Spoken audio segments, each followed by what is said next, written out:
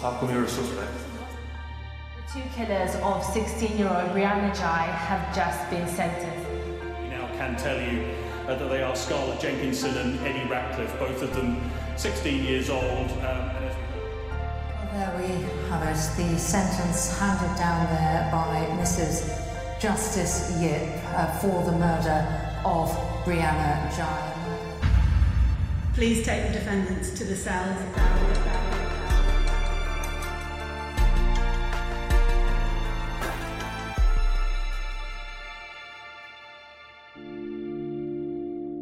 Today, Liz, we've got a really special extended episode of the podcast to bring because we're lucky enough to have a truly exceptional woman as our guest.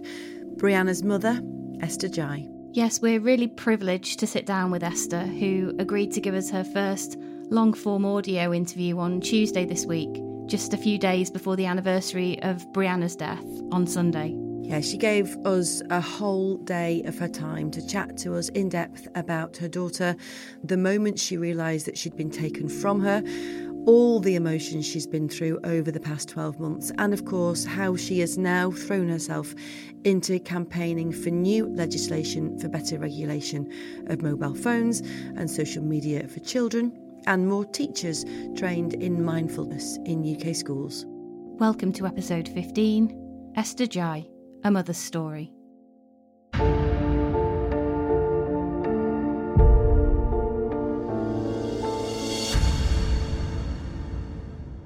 We are so pleased to have Esther with us today.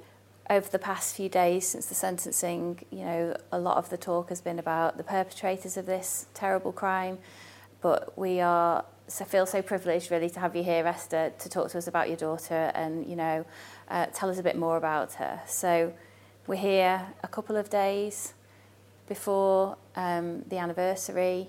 Do you want to just talk us through how you've coped following the sentencing and what you're planning to do to mark that anniversary on Sunday?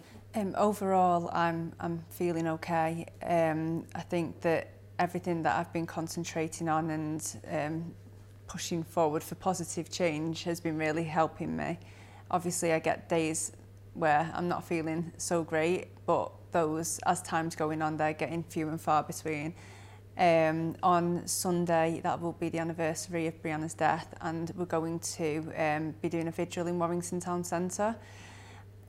I'm hoping that there's going to be a lot of people there so that if Brianna can see, she can see how much she's loved. And I think you said to me earlier that you feel like she's still with you. Yeah, definitely. So I always feel like I can see signs that sort of Brianna's sending me. So every time that there's a significant point, there's pink skies. So, for example, when we had the verdict, I think that there was rainbow clouds, unusual rainbow clouds, and that was on the day of the verdict. And then on the day of the sentencing, there was pink skies. After she passed away, we've got lots of cherry blossoms in our local areas. They were blooming massively, like I've never seen them so big and bright and pink was Brianna's favourite colour. So I feel like she is still there with me, and I also feel like she is in a better place now. I get comfort to know that I think that she's okay, and she's sending me these signs to tell me that she's happy, she's all right. You're obviously going to go to the vigil. Will you be speaking at the vigil, or will some of Brianna's friends be speaking at the vigil? There's a few of Brianna's friends that have written something. I think that a couple might be reading if they feel up to it. I'm going to write something, and I'm not sure how I'm actually going to feel on the day, so I'll write something, and if I can't get on stage to speak, then I'll get somebody else to read that out for me. But like, my main priority for that day is that it's all about Brianna. She enjoyed attention, and that she always wanted to be famous, and I just want to make sure that she knows that it's for her. So I want her friends to be there, and I want people to be able to be there and remember Brianna for exactly what she is or who she was. So just tell us a bit about that person that you remember. She was absolutely hilarious. She was so funny. She had like she had such an infectious laugh. I always feel so, it's so like bittersweet, you know, remembering this kind of stuff, because it sort of it highlights that I'm not going to see that again. She had such a good sense of humour, and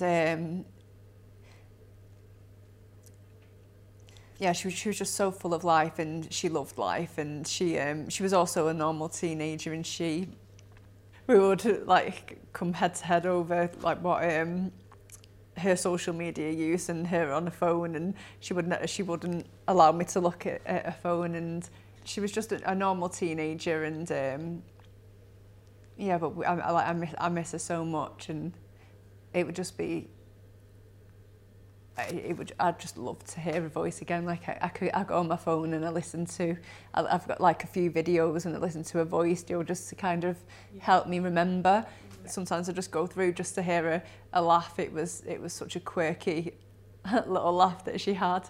I was interested in, you said about obviously pink was such a massive thing. She loved the colour. That's become a theme for you, if you like, of all key moments. It seems to be surrounded by pink. Yeah. But you also said those signs seem to you to be a bit of a signal that she's telling you she's okay, and she's in a better place. I wonder just what you meant by that, because, you know, you want her back with you, of course, but why do you think that? So when Brianna was with us, she struggled with her mental health. Even though she was quite complex, so even though she came across as being really outgoing and she enjoyed attention, she did have anxiety, and she was actually self-harming, and she had an eating disorder. After her death, I was really shocked to find out that she was on Twitter, and on Twitter they have pro-anorexia and self-harming sites on there. I think since the pandemic, she was like isolated, and she'd found these kind of things, and she was, I would say, kind of brainwashed into doing that and thinking that was a good thing to do. And you've talked about algorithms, and you know, once you start looking at one of those, you know, that your phone kind of, you know, pushes you towards that more and more. Yeah. So if you're in a low place already and you are searching, like, say if you search how to cope and then somebody says, like, why don't you self-harm? It can relieve stress. And then once you've looked at that, you'll just be fed more and more of it. And I think that that's probably what did happen in Brianna's case. And as a mother, it was a constant worry that she was going to harm herself. So she was hospitalised for not eating. She got to such a low weight.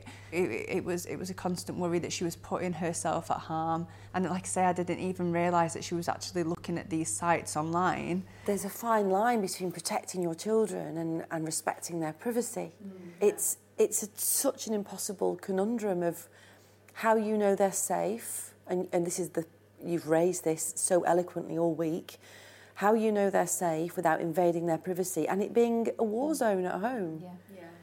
And it's difficult, impossible for parents to always know what your kids are looking at. And as you found, she was looking at things that could not have been good for her. When somebody told me that she was on Twitter looking at this stuff, like I wasn't on social media a lot, and I'm not great with technology, and I didn't even think that she would have been on Twitter, and I didn't know at all that this kind of stuff was going on Twitter. But now, after hearing about that, and obviously putting myself like in the public eye and doing interviews, when I've looked on Twitter, the comments are absolutely disgusting. Like, there's some really horrific trans hate comments on Twitter, aimed at Brianna after her death.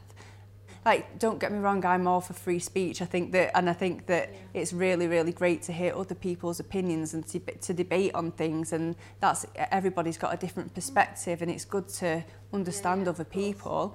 But it's hate. It's not free speech. It's something that doesn't need to be said. And obviously, you say that, you know, there'll be a vigil on Sunday. Obviously, that's a very public thing on Sunday. Will you be having some kind of time with your family to just think about it privately? I mean, Are you planning on to go and see her at her grave or anything like that? So Brianna doesn't have a grave. I've got her ashes in a pink casket. I don't think I've told anybody this. Because I think I mentioned to you before that she didn't like, she loved being in the room. She was always there, and she was always in the pink pyjamas. So because of that, I've got her ashes in her room. So she's always with us. Just take a minute. Yeah. Just take a minute, Esther. Brianna's room was an absolute mess. That was another argument point. So I've just freshened it up a bit and decorated it, and it was pink anyway, but it's just got fresh pink walls, and I've made it exactly how she would want it. She always wanted the pink fluffy rug, and I wouldn't let her have one because she always spilt stuff all over her floor. But she's got a pink fluffy rug now, and so I go in and I go in and sit with her, and we've got like a picture wall with all of her pictures on it, just to remind me of like happy times, and it's such a calming room as well. So it feels nice to be in there and to be sat. You said before when we just paused actually that one of Brianna's really good friends said she wouldn't want to be in the dirt. She'd want to be at home with the family, and I couldn't leave her on her own. You talked about in your victim impact statement in court that she was a real home bird, and that's what you struggled with initially, that the house was quiet and she wasn't there when you came home from work. Just tell us a bit about how were you kind of dealing with that? It was really, really difficult at the beginning. Because as you say, she was a home bird, and when I came home from work she would be there, and you could always hear her voice. Even if she was in a room, she would be on FaceTime to one of her friends. She was just a constant presence. Chatting. Like a way of dealing with it for me. So like for example, at Christmas and these kind of points in the year, I've just made sure that we've done something different. So we would always be home on Christmas morning, but instead of that, we got straight out of the house and went to my mum's house and spent the morning with her, so that we don't notice that big hole. We're going to talk about the day this happened, the day she died, the day she was taken from you, but I wonder whether what you remember of anything about the days before or the weeks before, and how she was, and what you remember about just the days before that happened. To be honest, I really can't remember anything like before that. I feel like it's just like obviously the amount of trauma that I experienced from that day. That's all I can remember, and I can't really remember like the run up to it. Like, I can just remember that day like it was yesterday, but anything before that, no. I think like my mind has just completely wiped everything. What do you remember about the day and what you knew and when you knew? So on that day, Alicia and I went out to, I think we went ice skating or something, and Brianna didn't want to come. She wanted to stay at home. Like I said, she didn't like to leave the house. She wanted to be at home.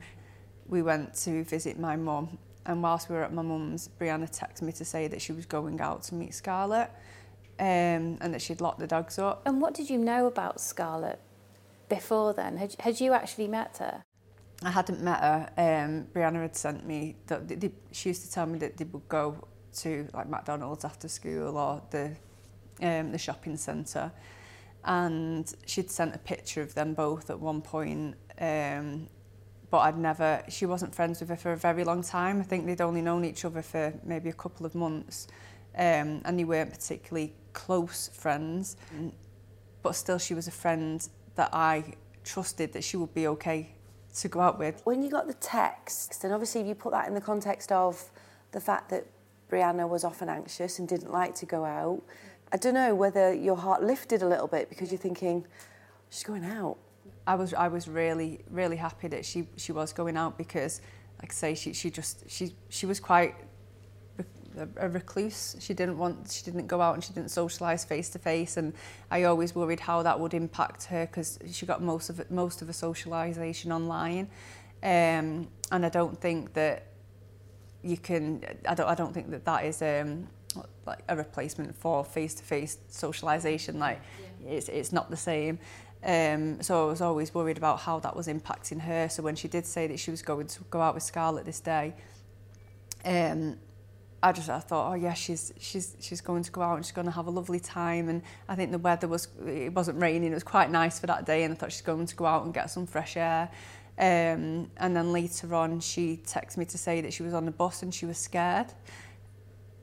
So she sent me a picture of her feet on the bus, and she said that she was frightened because she was a bit anxious. But she hadn't been on a bus on her own before. No, and prior to that, because obviously she was in her last year at school, and I was a little bit concerned that I was thinking, how will she get to college and how will she do this? And I thought, because she was on the bus, that she'll be okay, she'll be able to get to college. So you're thinking, you know, as a mum does, this is a breakthrough because she's going to go to college. Yeah, exactly, and that alleviated my worry. So what happened next? So, Ron, we heard from Alicia's victim impact statement that she was at home when the police called. So when we got home, I took the dogs out with my partner Wes, and we actually saw a lot of police cars, and we were interested. Like, if you see this kind of thing, it's like, oh, I wonder what has happened. Like, I never for 1 second thought that it would be Brianna.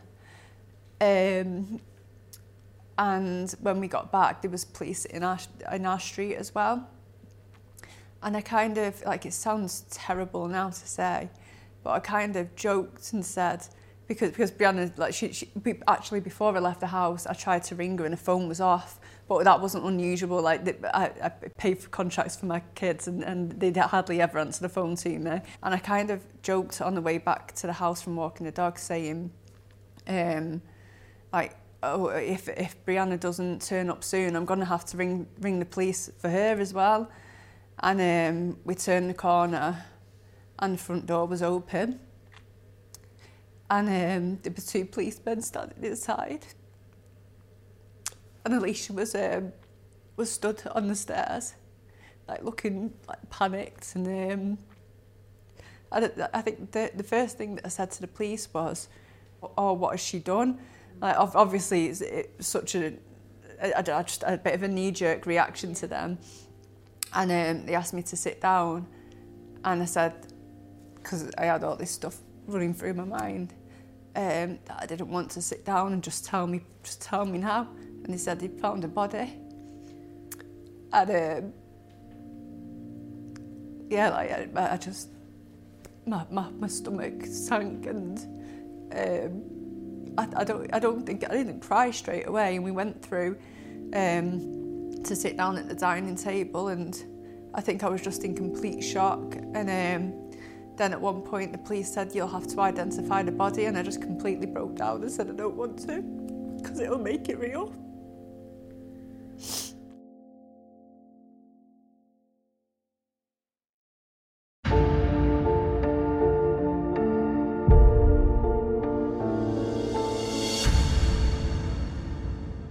Esther, did you know at that point that this wasn't an accident? Did they let you know what they thought, or were you in the dark for a while?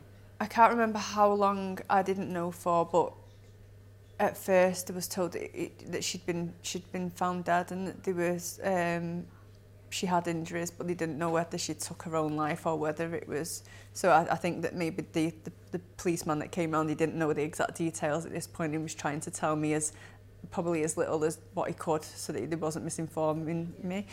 It is such like I can remember all of that so clear, but then the days afterwards, like, my time is just all like warped, and I can't really remember exactly what happened when. It's a bit of a mash in my brain. But then, like, that night, I think we were all in shock, and we just kind of carried on like normal. And I remember having such stupid thoughts, like thinking, because we had plans for the next day, and thinking, oh, what am I going to do? Like, do I cancel it? Do you know, like, just really, really silly thoughts. But I think it was just that shock. And then obviously the next day when you wake up and you realise, because I think sometimes you wake up and you think, oh, maybe that didn't really happen. And then obviously just everything got completely cancelled. It was like, no, this is real, it's happened. And like Alicia was so supportive, and I feel like I've got a very close relationship with Alicia. Like she's my best friend. Yeah, for a good few nights we slept in the same bed together. Just didn't want to be on our own. And I was really struck in your victim impact statement when you said that you'd kind of cup your ear to the wall so you could hear her voice at the other side of the wall. Yeah, because when Brianna was here, like I say, she was always at home, and the wall is really thin between mine and her room. And like I'm really into mindfulness and meditation, and I was getting into a really good routine of meditating in the morning and in the evening. She'd be on FaceTime to her friends in the evening when I'd go to meditate, and I'd be like shouting, saying, "Will you stop talking? Because I want some quiet for meditating." And when I went into my room and I couldn't hear that, it's just, so I would put my ear against the wall and just really hope that, almost hope that she would still be there. So you said the next few days were a blur. It all seemed to happen at once. But obviously it did transpire that, school friend had been arrested, and then another person that I assume you didn't know. Again, I'm assuming the police would have kept you up to date as much as possible, but I imagine you're just reeling. Yeah, like I say, I can't remember the first month. I was just living one day to the next, just surviving. And one thing that I did try to do is I tried to carry on with like mindfulness and meditation, because I knew that would help me, and I knew that I knew that it would be good as well to go for walks every day, because I'm into keeping healthy and looking after myself, and we'd go for walks every evening, me, Alicia and Wes. And again, it was pink skies every evening when we were going for walks. It was pink skies.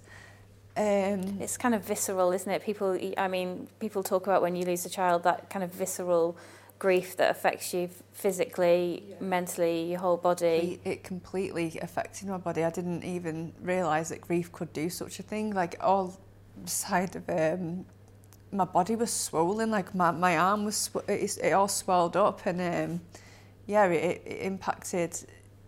There was all these physical signs of grief, and I remember as well, it was like day 3, and my eyes were absolutely out here. They were so swollen because I was just constantly crying. It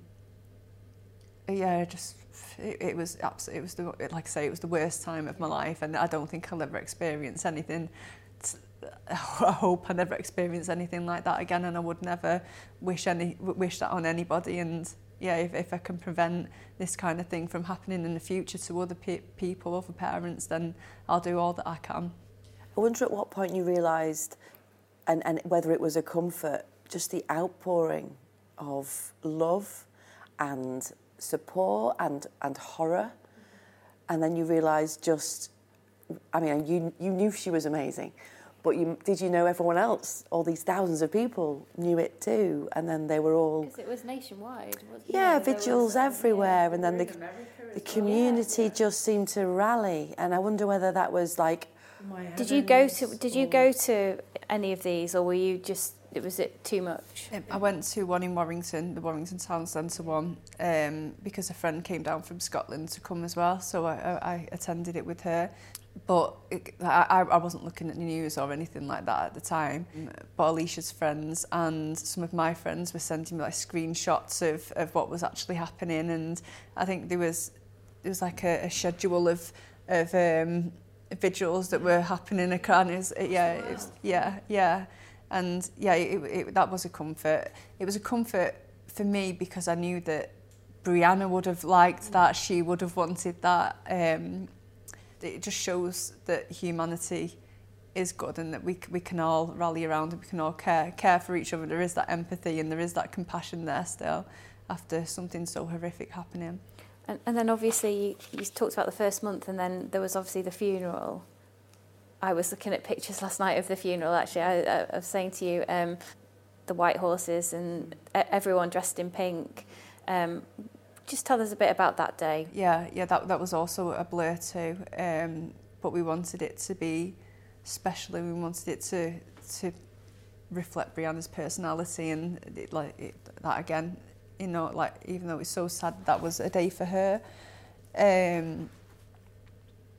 Yeah, it was such a blur, and I remember waking up in the morning and just thinking that I just wish that day wasn't happening.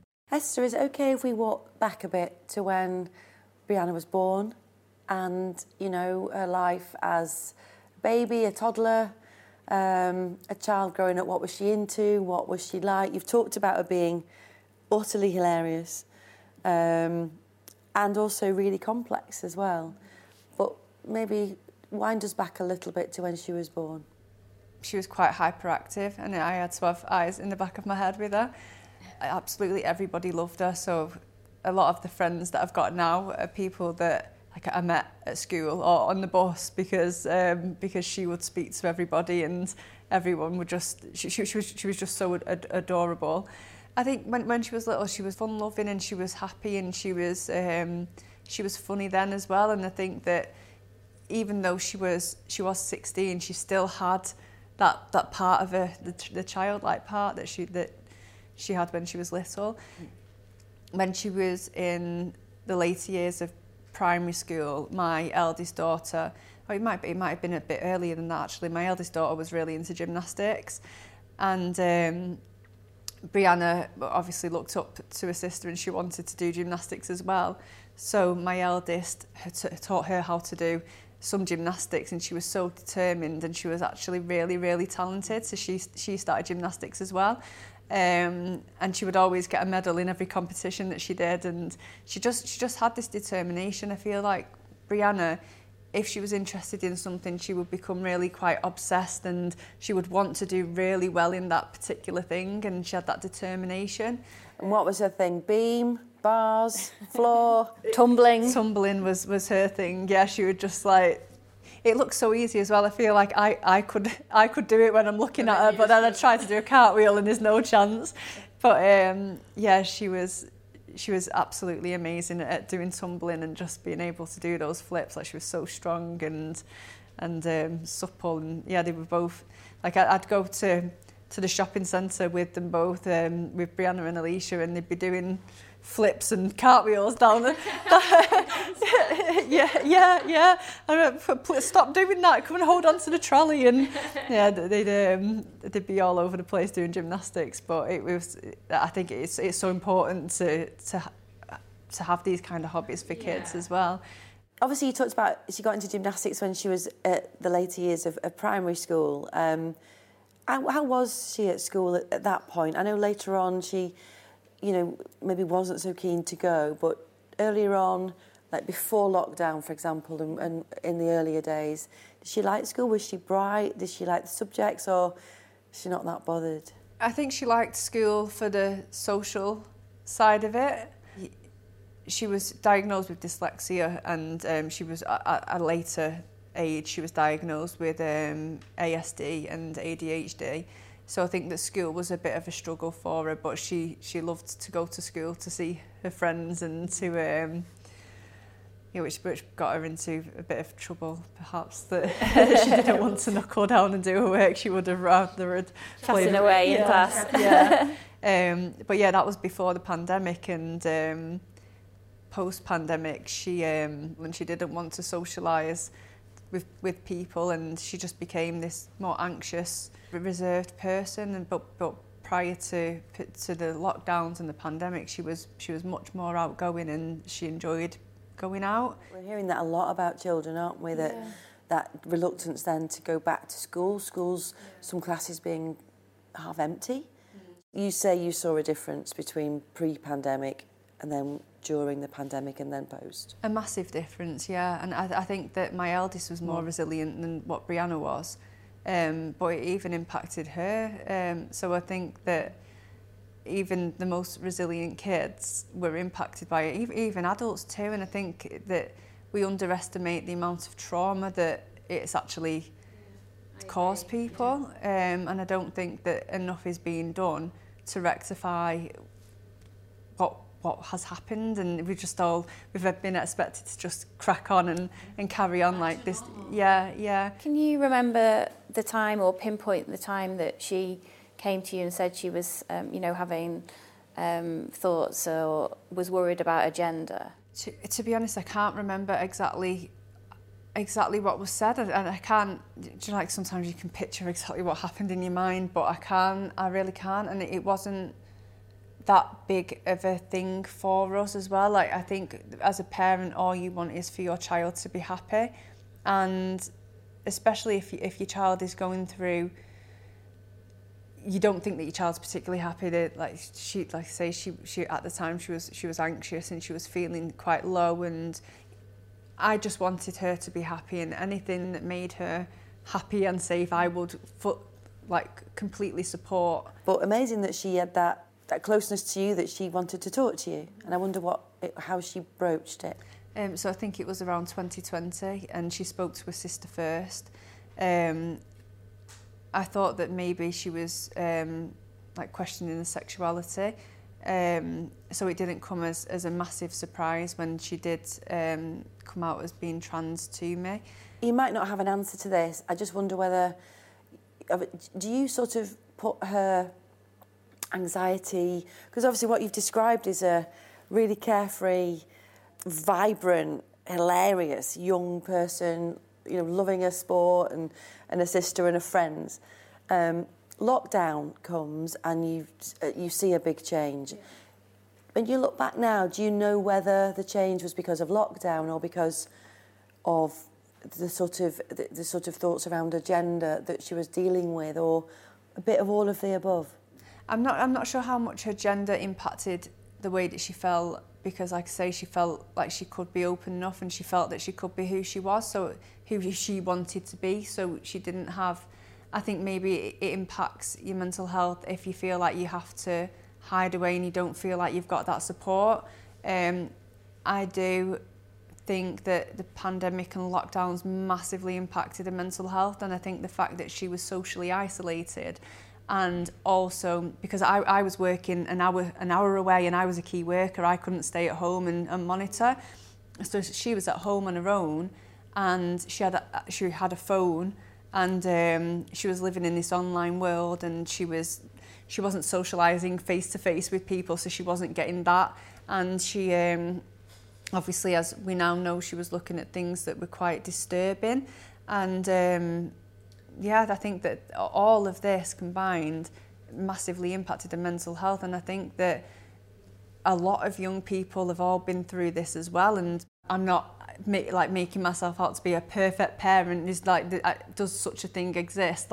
We all struggle. It doesn't come with a handbook, and each child is so different. Like from Alicia to Brianna, they've like chalk and cheese. They're completely different. But I didn't know that she was on these sites looking at the pro-anorexia and self-harm websites, and how many parents out there perhaps don't know what if their child is accessing this kind of stuff, and it's scary. And I think this is why I'm calling for mobile phone companies to take more responsibility, because as parents we're expected to work full time, we've got children to look after, you've got to keep a house, you've got to look perfect, and there's all these societal pressures. But now as well we're expected to monitor a child on a phone or a teenager on a phone 24/7 when kids are so much more tech savvy. They're invested in the new sites, the new apps, the new devices. And as you rightly said, they've spent a year living their life online. Yeah. And suddenly we say, right, put that away and get back and start being normal again. And I'm interested because I think there's been an assumption made, Esther, that Brianna was struggling a lot because of her gender. And that was the root of the anxiety. And what you seem to be saying is, actually, she'd found maybe a little bit of comfort in the fact that you were completely supportive of whatever gender she wanted to be. And she found support online through this whole kind of like social media family. But there was other pernicious kind of influences coming through off social media that were affecting her mental health. Plus the impact of lockdown. Yeah. Yeah. I think as well that if you have been socially isolated for such a long time, then to be thrown into a school with hundreds of kids, like Brianna being trans is one part of her. The struggles that she had are the same struggles as what so many other kids are having, and I think that the mobile phone companies need to take more responsibility, because I don't think that this responsibility should lie with the parents. Like, it was the cause of so many arguments between me and Brianna, and I think that life is too short to be constantly battling with your kids. And when she went back into school, was that the first time she'd kind of gone into school with, you know, a new identity, or was that not an issue for her? It wasn't an issue for her. She was this is why she's so complex, and because she had the anxiety and she had all of the struggles, but she was also really, really outgoing and not afraid to be who she wanted to be, and she had such a sharp tongue, and she was really witty. And she changed her name. Was that just something that everyone just accepted? I mean, obviously you did, Alicia did. Everyone was just supportive of that because she was so confident in that this was the right thing for her. Yeah, all of her friends were really accepting, and school was really accepting and supportive. Do you know why she picked Brianna? She wanted to be called, what did she say now? Brittany. And I was like, there's no way that I'm going to allow you to be called Brittany. So we managed to compromise with Brianna, yeah. She wanted your maybe help on that, guidance on that, or approval? I think Alicia had an input as well, so maybe if it was only my input, she might not have really listened to me. But yeah, the fact that Alicia was backing me up and saying you can't be called Brittany as well, that yeah. Well, it sounds like they had a very close relationship. It does, yeah. And like I was a single parent when they were growing up, and it was just me and Alicia and Brianna, and they were really close. Don't get me wrong, they argued a lot as well, but I know that they loved each other. They really loved each other, and Alicia could give Brianna some jip, but nobody else was allowed to. So Alicia was that protective older sister, and I think that's why she found it so difficult. To sort of touch on that point and your own victim impact statement, we had quite a lot of emails after your statement where people were saying, breaks my heart that Esther thinks she's let her down. Why do you think that? I think that I was the only person that Brianna had, and I was the one that was responsible. I was the person that was responsible for her, and I was the one that should protect her. And like, she struggled so much when she was with me, and I just feel like I should have been able to do more, and I should have been able to protect her. And you always look back on things and think maybe if I'd have done something differently, then this wouldn't have happened. But I think there'll be a lot of people saying, it sounds like you're an amazing mum, and you did, nobody could have foreseen that, one of her friends and another child could have done what they did to her. So you really shouldn't feel like that. Yeah, I think that sometimes we can be our worst critic, and like there's been times obviously after her death where I wasn't campaigning, and I did have that time, and you do look back and you think maybe I should have done this, or I could have done that. And I think we all probably think that we could do better, or we could do something different, and I'm just trying to have a bit more self-compassion and not be so hard on myself. And the thing is that I can't go back, and I can't change the way that things were. And I know that you've talked about your mindfulness, which obviously must help. And I was really moved by what you said about not carrying hate, because it's it'll eat you up, essentially, I think is what you're saying. But I also heard you say that, you know, there's no way you could ever forgive Scarlett Jenkinson and Eddie Ratcliffe for obviously taking Brianna from you. Just tell us a bit more about those kind of feelings. I think most people will think it's so amazing of you to be able to say that you don't hate them. Yeah, as you said, though, it's holding on to hate is something that is only going to impact you. No matter how much hate I hold on to, it's not going to have an effect on them. And if I allow myself to be overcome with hate, then I'm not going to be productive. I'm not going to be able to be positive and look to the future and see what we can change.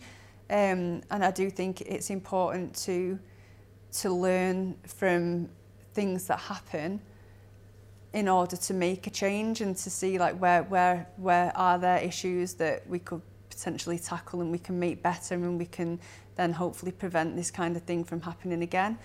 I've got two choices. I could stay at home and be completely riddled with hate and want to get revenge, so to speak, or I can try to make a change and just use that energy, I suppose, to drive myself forward. You can't always stop yourself feeling like this in this unbelievable trauma that you're sitting in. So the strength of character that shows that you can get up and start working for a better change is extraordinary. Thank you. Do you know, I really do believe that mindfulness has helped me with that. And so that's the other campaign that I started at the beginning with the Warrington Guardian, and I'm aiming to get a mindfulness teacher in every school in Warrington. I've now hit over £55,000, and I think with mindfulness there's such a misunderstanding about it, about building mental fitness and the same way as if you went to the gym and you were lifting weights and like building muscle and becoming like you getting a fit body. It's getting a fit mind and it's having that mental resilience and that empathy towards others and also, as I mentioned before, like self-compassion. And I think that when you do practice mindfulness, it just helps you to understand yourself better and it helps you to notice those thoughts that might be negative and that might not be productive, and because sometimes you can just sit there and you can mull over the same thoughts over and over again, and it's so easy to do that and not really recognise that you are doing that. But if you've got this kind of mindfulness practice and you've built a certain level of mental resilience, you can then notice those thoughts and you can stop them. Like, I've not always felt like this. Like when I was younger, I went through quite a traumatic time when I was a teenager, and I reacted completely differently. So I think that having this mindfulness practice in place before what happened to Brianna, I just had that level of mental fitness that has been able to sort of take the impact and help me to be more positive and to... Is that what you've drawn on then when you talk about being open to meeting Scarlett Jenkinson's mother, for example, and feeling like able to talk to her? What would you say to her? Like, I really, really do feel so sorry for them. And I know how difficult it is to keep track of your children. And even though it's your job to bring your child up correctly, like I completely agree with that, but ultimately they are their own person. It's not, you don't have complete control over another person. They've got their own mind and their own thoughts, and so I don't necessarily think that the upbringing is reflected in the crime that they've committed. They have also lost a child, but they've not only lost a child, but they've also got that shame attached to it, and I think it's absolutely horrific what they're going through as well. And I think it's an extremely sad situation for everybody, and nobody would have wanted this to happen. And your offer to speak to her is still there. Yeah, definitely. I'd like to speak to her, because I think that she will obviously be grieving as well, and yeah, I just want her to know that I obviously don't blame her. Like I said before about how I blame myself sometimes, and I think I wish I could have done this differently. I wish I could have done that. I wish I hadn't have had this many arguments with her. I wish I hadn't have pushed her on this. I can't imagine what she's thinking. Okay, so you've obviously got all your campaigning now, and moving forward with so much positive change for people around you. But there's a bit of positive change for you as well coming, I think. So I've been with Wes for almost 10 years now. It's 10 years in April, and he, I've got to cry, I feel emotional now.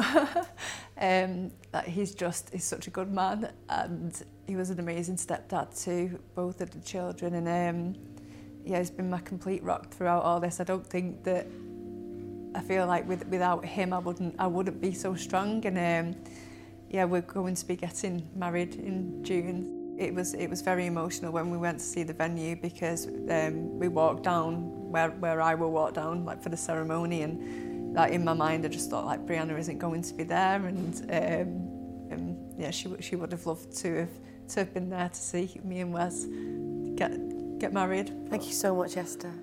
Thank you so much. Thank you so much for talking to us. Yeah, thank you. And good luck with everything. Thank you so much for having me.